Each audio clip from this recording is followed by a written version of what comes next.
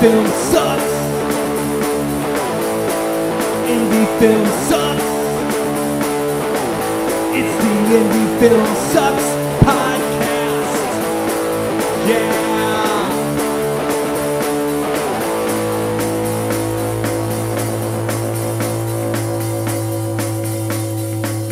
Coming at you from the mean streets of St. Louis, from a basement on South Broadway, the Indie Film Sucks podcast.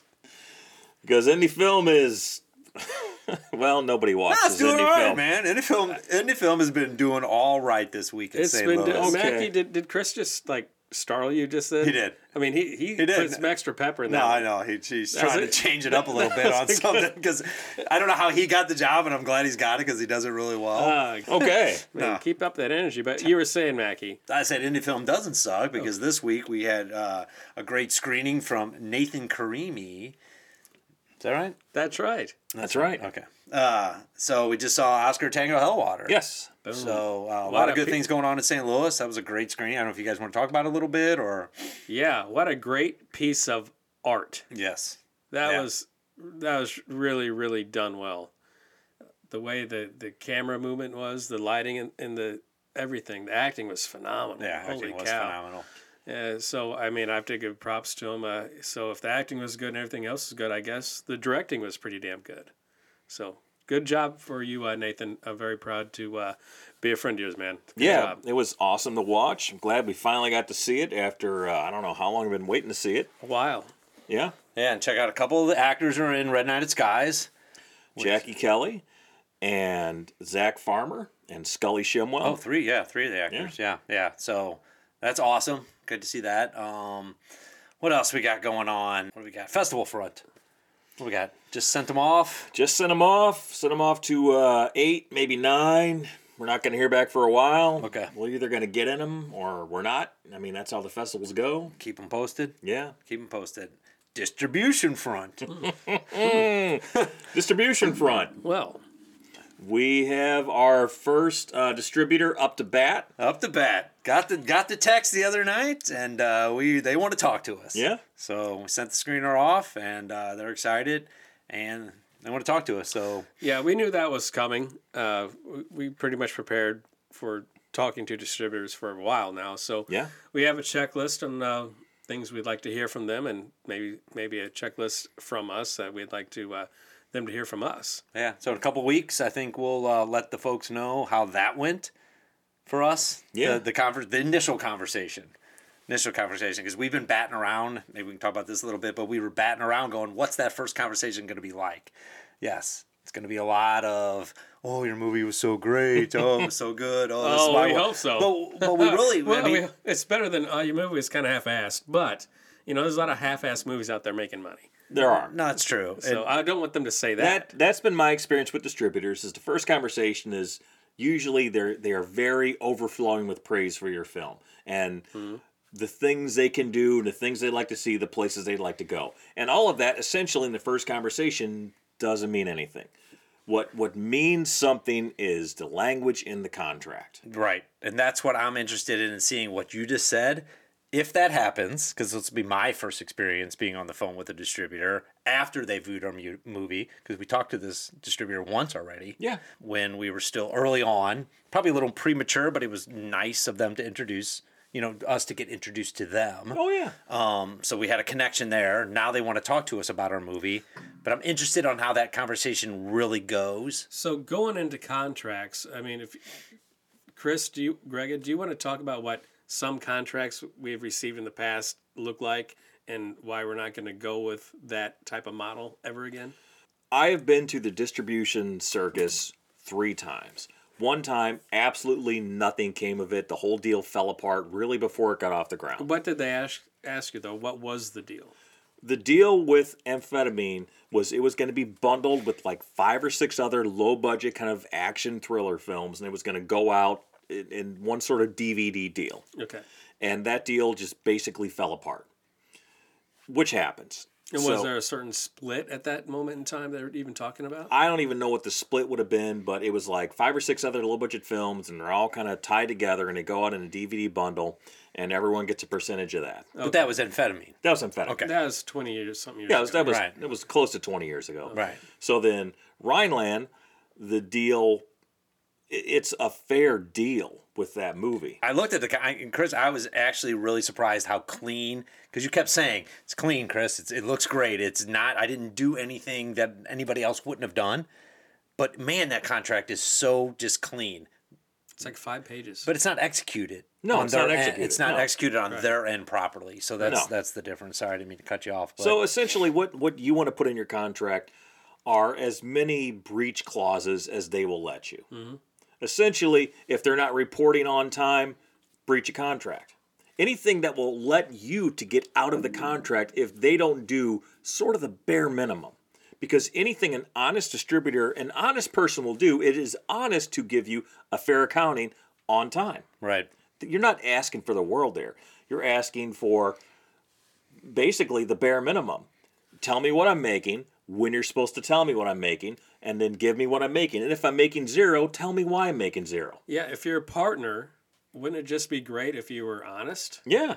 and Right. maybe partner up again? But Try to position the contract language so they have to disclose. they have to be honest. And they have to, right, and on things that they should be honest and upfront with anyway. Yeah. We just know that in order to take that second tier kind of protection, that you got to put those clauses in there. And what you don't want to give up also is control of your key art, because that's another way that distributors can funnel money away from your film. They can funnel money away from you. Essentially, well, we had to pay our graphic designer $6,000 or $10,000 for all this new key art because what you had just wasn't working for us.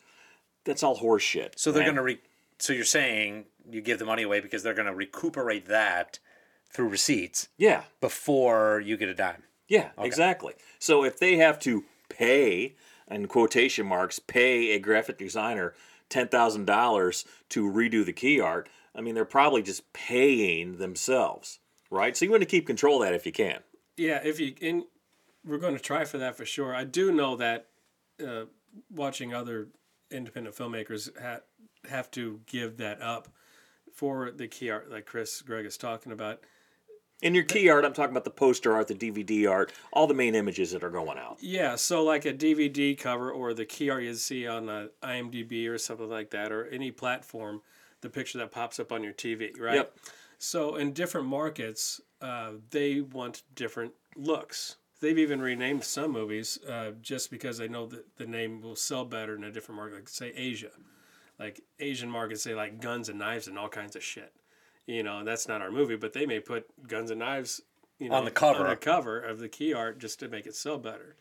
Like there's tons and tons of independent films in different markets that their key art looks different than their one they have for the United States or North American market. Yeah. So we could change that up ourselves, what Greg is saying. We don't need to No, because we have a person. Some people do. don't. Right. And understanding that's one of the ways that distributors, because some people need it. Correct. If you need it from them, I suggest going out and try to find somebody to quote it yourself and see if you can negotiate that. We happen to have a buddy that does it very well. He's been doing it for 30 years. Yeah. But B, understanding that that's what they're going to do. Yes, can they inflate the cost? Absolutely. Can they use it as something as a shelter or a shield to hide other cost behinds? Absolutely. The grand scheme of things is they're using it to benefit the film for everyone. It's just you're not getting that clear reporting back on what they spent, Exactly. right, and why they did it. All those key things that you want to hear back from them and going, hey guys, before I do this, this is why I'm doing it. This is how much it's going to cost. And then you going and looking and going, yeah, that makes a good business sense for both of us. Yeah, we want really good itemized deductions. Yeah, ask for that line item, ask for that itemization. They might not give it to you. They might say, man, this is more trouble than it's worth. We can go down to the next guy who's going to say, yeah, 10 years is great. A $60,000 P&A cap is great. I don't care. I just want the movie out there. You know, they might not want to put up with your nonsense, but that's fine because you know why? If not, you can always release it yourself.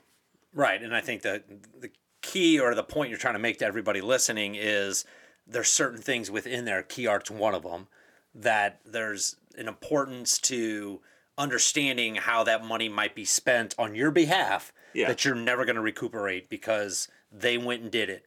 And that leads to the other big thing they hide money behind is a P&A cap. That Greg Yes, always P&A talks is about. prints and advertising. Some distributors are going to ask for a large P&A cap. So they can properly market your film.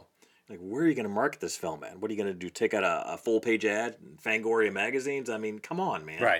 Right. What are you going to do with the money? And like we were talking, for us, we're thinking going, I don't know, is 5,000 good to start with? I'd go lower. Well, even show us what you spent that on, and I'll give you more. Exactly. Because I want to see that the fruits of that money. Can I see it somewhere? Can I actually see what they did? If there's bang for your buck and you spend $3,500 and it does something, well, hey, let's spend another 35. Let's spend 5. For every 35, you're going to generate X amount in sales. Right. Perfect. Let's see what the first 35 does. Mm-hmm. And to be honest, a lot of distributors, they're not going to want to mess with that if they don't have to. Right. And that's fine. That's perfectly fine. But that doesn't mean you have to go with them. You don't have to sign with them.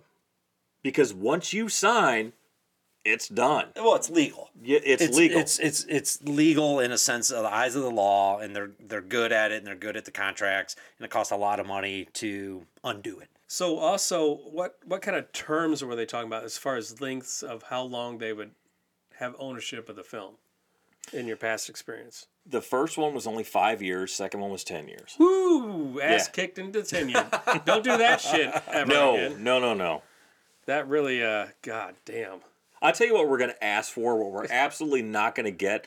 We're going to ask for 1 year with the ability to extend after 1 year. No one's going to want to do that. But giving that, I even think you go a little bit further and not saying we have to re-up after a year, going, if you meet all the obligations and you show us all the stuff, we'll give you another year. Yeah. So it leads more to saying all you have to do is perform and we'll give you another year. Yes. So it's really in perpetuity as long as they are meeting the obligations of the film and everybody's happy with the contract. But it gives both parties to come out. And why do you think they went 5, 7, 10 years? Think about this. Okay, let's say their standard is 10 years, and they sign, 10 films a month. Let's just say that. So that's what, 120 films a year? It's good math. Yeah, it's good math. I'm quick on my feet. Yeah, 10 times 12. So, out of those 120 films, most of them are just turds. They don't go anywhere, don't do anything. Nobody sees them. But you might have one that fucking hits. You might have that Blair Witch Project that just blows up. And you know what? You've got it locked for 10 years. Okay. So it's not so much that... So they're going in up front going, I know most of these are turds, but I need to have that same 10-year contract in case I get the Blair Witch. Just in case it does hit. Just in case one hits. If one hits, then bam, I am solid. Right. But we're honest people. Yeah. And if this person's making us money and this thing hits, why wouldn't we continue to go, right? Oh, well, we wouldn't have an issue with that. No. And the contract's even going to protect them on that side and say, well, we did everything. We're going to go over to the next year. Yeah. I mean, who knows? Again, it's a different world. We haven't actually spoken to anyone as of yet. Maybe someone will go for it. Maybe someone will think, yeah, these guys, they're smart, they're savvy. We're looking out for them. They're looking out for us. Let's make a deal. Yeah, can't hurt. I doubt it, but you never know. Here's a $250,000 minimum, and here's a 2-year contract. Right. Yeah, go have fun, boys. Yeah. And by the way, we want to partner with you on your next movie. Yeah, here's another $250. Right, exactly. So anyway, that's oh, go ahead. Here's the other thing. There's this filmmaker, kind of an film entrepreneur, if you will, Jay Horton. He made a movie called Craving. That was his latest thing, and he does a lot of YouTube videos on the ins and outs of filmmaking. And basically what he said, and this is honestly true, a lot of people complain about their distributors fucking them over and this and that. He said, but baseline, if you want to get ahead in the film industry, make better films. Yep. At the bargain basement level, you should be making better films. And that's the truth. You have to honestly assess what you've made. True. Right? And I think we have honestly assessed what we've made. We have made a pretty good action horror film, but it's not the next Blair Witch Project, right? It's not the next Blue Ruin. You're saying we're not going to make $40 million? Probably not. Yeah, but you're even honest about your past films. Yeah. Right? Make better films. Make Yeah. that right. And not saying you should sign the deals we signed, possibly, because they were smooth deals. But you can see why they were positioned the way they were positioned. Yeah. I thought my first feature film was The Bee's Knees. I really did. I thought this is going to go places. This is going to elevate my career. I'm on my way. I've made a feature film. And you know what? It's not really that great. It's good for what it is, and it's completed, and it shows that the production team had some skill to get it from point A to point B, and it's not the worst thing in the world, but it's not a great film. But any distribution probably would have put you in the same position you still are today. Yeah. Okay, fair for the distribution. Well, maybe or maybe not, because we don't know how good the distributors were actually doing for us anyway. Like, they may have done really well for the distributor. We don't have any real good paperwork. They never gave us the reports that were supposed to be given to us per the contract. Well, in the contract. Yeah, no, they're supposed to be doing accurate and timely reporting, which we don't have. Right. Yeah, so. But again, loose term. Yeah. Right. What's that mean right? What does that mean? Exactly. Well, in the film industry, Chris, over 10 years, that means I have to give you something every once in a while as opposed to when things come in. No, so if you sign with a distributor, you got to have them spell everything out down to the smallest detail. And you know what? Chances are they might not want to do it because, man, that's a lot of work, and it makes it harder for me to screw you. Yeah, and if they don't want to sign legitimate, really good paperwork contracts, move on. Yeah, Go don't do somewhere it. else. And because you can always put it out yourself. That was not an option 20 years ago. Right, and that totally changed the game. Because if your object or goal is to get your movie so people see it, Film Hub. There's tons of places you can go to. There's a lot of places you can go to for an independent filmmaker to get his movie out there to go, look, I'm out there for other people to see it. Because that's one of the goals, right? That is one of the goals, yeah. I mean, that's the whole point, of making films is so people can see your films, right? The problem is there's so many out there. Yes. How is your film going to stand out? And that comes, I believe, with the name actors. I think that helps make your film stand out as well as the genre too. I mean, obviously our genre is action horror for Red Night of Skies, and that will help things out, I believe. But there are tons of other horror action movies. Proof's in the pudding. We got a call with the distributor.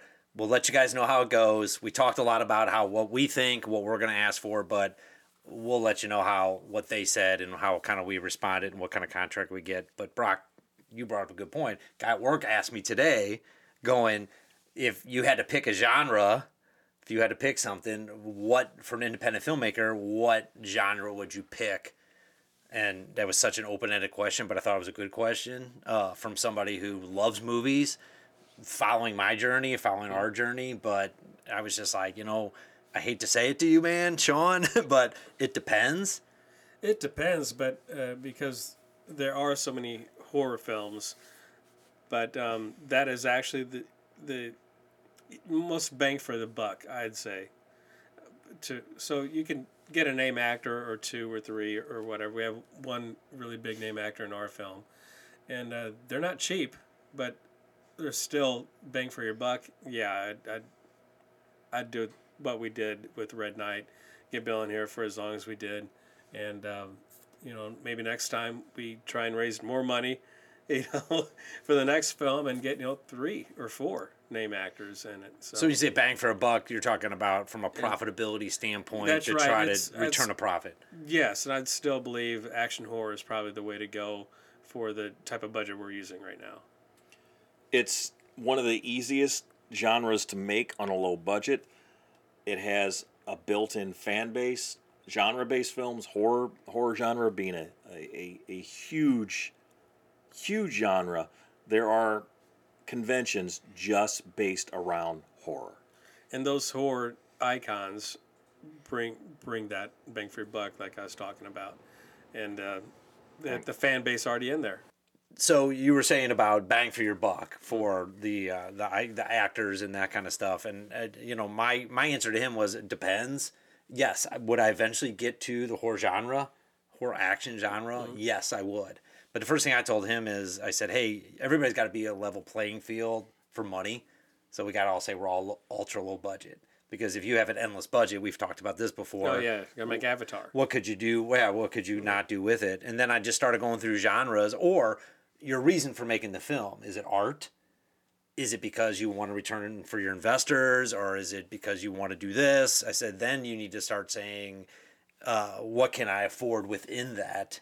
And I looked at action films. And I said, man, you need a car crash that costs money. You know, you need Building this to stuff. blow up. Well, Somebody and on you fire. need an action star who, if you want to get a real action star, name me 5 action stars that are going to come at a price that you can get from You cannot. right. Not a legit star, Action no. star. Right. So it was fun just Yeah, we're walking gonna through have that The Rock- process with him. We're gonna have The Rock on our next film. Yeah. No, exactly. We just like started 20 walking million. through this, and he just goes, man, it's not limited, but it really depends on what you want to do for what your ultimate purpose is. And for our purpose, for 88 millimeter, it's to return a profit and make the next film. And the bang for the buck comes from the horror genre because it's cheap. Because, Chris, weren't you saying, like, you didn't think that? You didn't like that in your early stages? What were you saying earlier? So essentially, I've done everything wrong you can possibly do in a film career. I really have. Okay. Didn't mean to go there.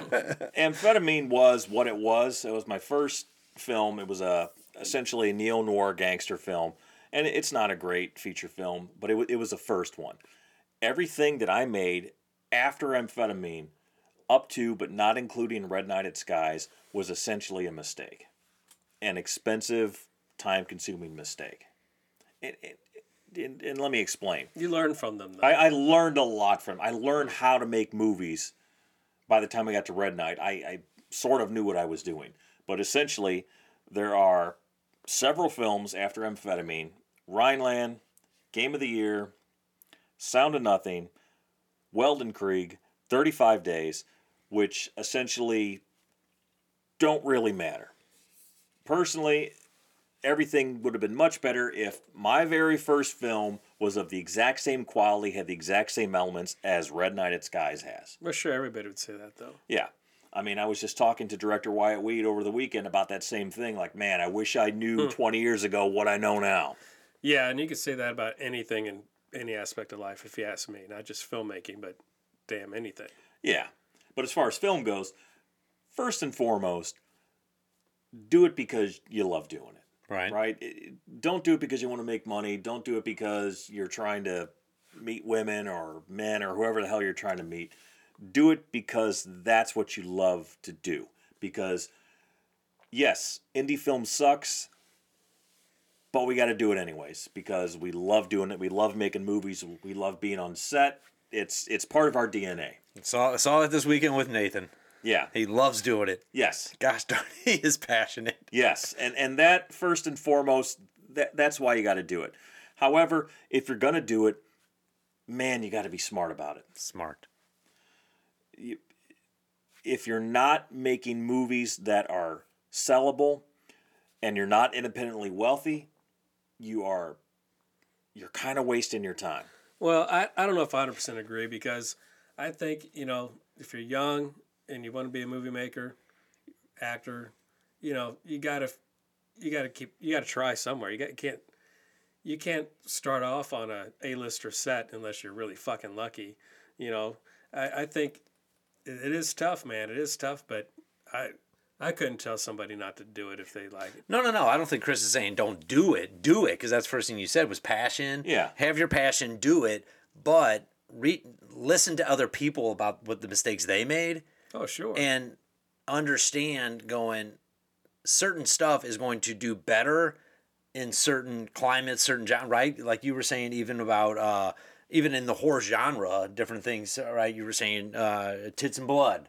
You got no, seriously. There's different things that if you were to do something and you're going to make a horror movie, research, find out what sells and what's cheap and what's all these other things that you can put into it. That if you wanted to pick a genre, that's where I was going. Well, James Dean made his first film, which was an exploitation film called Fontaine and the Vengeful Nun That Wouldn't Die. And he said it did okay, but he really went back and he really thought about how can I maximize the business side of things with the next movie, Triple Xmas, which is essentially a Killer Santa Claus movie on a porn set. He did all that. He loves making movies. He loves horror movies, but he did it also as a smart business decision, because that's what so many people, and I'm just as guilty as anyone else. Punk rock, make art. That's cool, but it's not going to make you any money. And if you're not making any money, you're eventually not going to be able to make any films. So that begs the question that I had coming from that is, most film people go into it, and I can't speak for every film people because a lot of them are art and a lot of them are different things and coming out of school and stuff, but do they want their stuff to be recognized and make money and be out there, right? Is that what you were thinking? Is that what most independent filmmakers think? Because I don't know. Yeah, I think so. Everybody thinks they're going to make a movie and it's going to hit like, Blair Witch. They're going to go to Sundance and they're going to have fame and fortune. They're going to be able to make bigger movies, make all the movies they've always dreamed of making, make the movies like their heroes have made. But that's the process. Yeah, it's a long-ass process, and you have to be smart about it. And being smart about it is making something that you can sell. Within the confines of staying true to yourself a little bit? I mean, how do you balance the two? That's a great question. No, I know. That's the deeper question. Well, we're learning that. We're seeing if that happens on Red Knight. I don't think we compromised with Red Knight, really, for what we wanted to do on the art side or the financial side, hopefully. What I mean by that is we knew we needed to raise X amount of dollars to make this movie. Chris wrote it the way he wanted to write it and didn't really compromise anything for his art. But we raised enough money so we didn't really have to compromise. Yeah, but we purposely went into it from our experience, like you just explained, from everything else we did.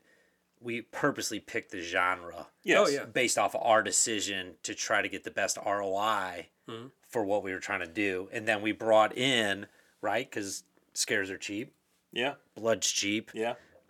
There's a big fan base. Yeah. Icon actors love doing their craft, so they're not as expensive as some of the other folks that love doing their craft. Because I think guys like Mosley and these other people love putting their things out there because they want to stay in front of their fans. Yeah. And they just have a passion for it, and it's just they know what they're doing. 100% they know what they're doing. I mean, at the end of the day, I made the movie that I wanted to make. For Red Knight. For Red Knight at Skies. And whatever our follow-up film is going to be, I mean, I have one script done. I have another treatment in the works. They're both in the action horror genre. But essentially, I look at the filmmakers that have inspired me the most, and I've mentioned it before, John Carpenter, Walter Hill, Ridley Scott. All pretty successful guys. I know no one here has heard of Walter Hill, but look him up. He's done a lot of really badass films. He has. And Carpenter, obviously, is very successful. Did Halloween, did The Thing, did Big Trouble in Little China.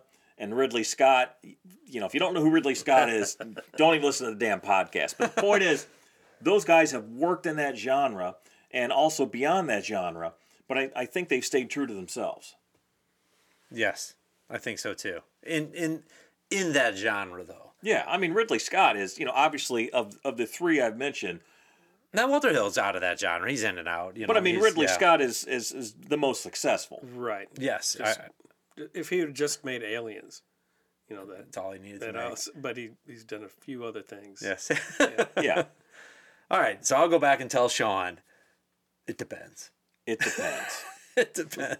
Again... Sean, you got money? Because I'll go make whatever you want me to make. Exactly. If you have enough money, then do whatever the hell you want. Right? I was taking money out of it, though. Yeah. There is no right or wrong answer for that. First of all, do what you want to do. But also know that there's a business side to it. Yeah. What do you got, Brock? Nothing. I mean, that's important. It is a business. It's an art. I get it. But, man, if you're wanting to keep doing it, you got to look at... You can be true to yourself and still make a business out of it. Yeah. You really, really can. And that's what we're doing right now. Yeah. And if I were to give it, I guess I should turn this on Sean. If I was going to give anybody any advice on what genre to pick for a small independent filmmaker, if you're looking to get your stuff out there with a dedicated audience, for the lowest budget you possibly can and possibly turn a profit, you got to pick action horror. That's probably the answer I would have gave him. Well, that's why we're doing what we're doing right now. Right. Exactly. I think and it's a wise choice for us. So. Yeah. And that doesn't mean a documentary can't sell, because they can and they do. Mm-hmm. And documentaries are also cheap to make. I mean, but if you want to really make an impact with it, it's got to have something that really hits hard. Yep. Very topical. Yeah. Yeah. And there's a lot of movement within there, like we just said, about how James Dean's doing it, how we did it, how other people are doing it within that same genre. There's just a lot of mix and options, I guess. Yeah, for like people. It's really tough to sell a low budget drama. A low budget drama that has no name actors, no stars in it. That's a really tough sell. It's not impossible. Yeah, and same with comedy. Yeah, comedy's hard because But I'm seeing a comedy's lot of very shorts subjective. come out though, like that now with the dramas and those kind of things. I mean, I don't know. Is there a position for the shorts? Shorts are great practice, but shorts aren't going to make Is that what any people money. are doing it for? For shorts? For practice, and the hopes of, if somebody sees this, maybe I can Make it longer. yeah, Or cast it. yeah. I mean, you look at Sling Blade; it was a short, and then he turned it into a feature. That was also 25 years ago or whatever. It was, but it had big name actors in it too. It had Molly Ringwald and and Billy Bob Thornton. there you go. Yeah, but I was just thinking about things I've seen. The longer length things I've seen come out of St. Louis. Well, All Gone Wrong was action. You know, that was crime. That great, but it had Tony Todd in it, so he covered a nice aspect there. But most of the stuff I've seen have been shorts that have been the dramas or the serious pieces that haven't been, the action horror kind of genre that we've been in. The features that I've seen coming out are in stuff we're talking about, like Dark at the Top of the Stairs and those kind of things that we've been mentioning on this podcast. Yeah. Oscar Tango Hellwater, those kind of things. Merry Xmas is coming out, those kind of things. Triple Xmas. Triple Xmas, thank you. Merry Xmas. Yeah, I mean, St. Louis is turning out some stuff. I'm And very proud of him. Some good stuff too. Yeah. I mean, the field is very different than it was, 15, 20 years ago. I mean, I would say what I used to watch, I would call a typical St. Louis film, and I say that with a fair amount of disdain because, they were always sort of, your kind of bog standard 3-point lighting and kind of crappy production design. 2 over the shoulders and a master. Yeah. And It's going to be on your tombstone, Jeff. subpar acting. That seems like it's a thing of the past. I mean, some of the stuff I'm seeing now is just amazing, really good. Yeah. Well, you know why things have picked up here in St. Louis? Why is because, that? well, first of all, the Indie Film The Indie Film Sucks podcast. Exactly. Has been bringing people together. It's because of us. It's been bringing people together. And no, but there is a little bit of an energy right now. But I think it's a little bit of us connecting to people, being more connected. That's very cool. And putting some energy into people. And it's kind of really exciting. Yeah. Because what we do is not only do we talk about Indie Film Sucks, we talk about the highs, the lows, and the in-betweens In-betweens. of true independent filmmaking on the Indie Film Sucks podcast. Brought to you by 88mm Productions. like and follow, Red Night Skies. Yeah, like, subscribe, whatever. 25th of November. 25th, November Red Night 25th. Skies, High Point Theater. Historic High Point Theater. We'll see you there. Peace. Indie film sucks. Indie film sucks. It's the Indie Film Sucks podcast. Yeah.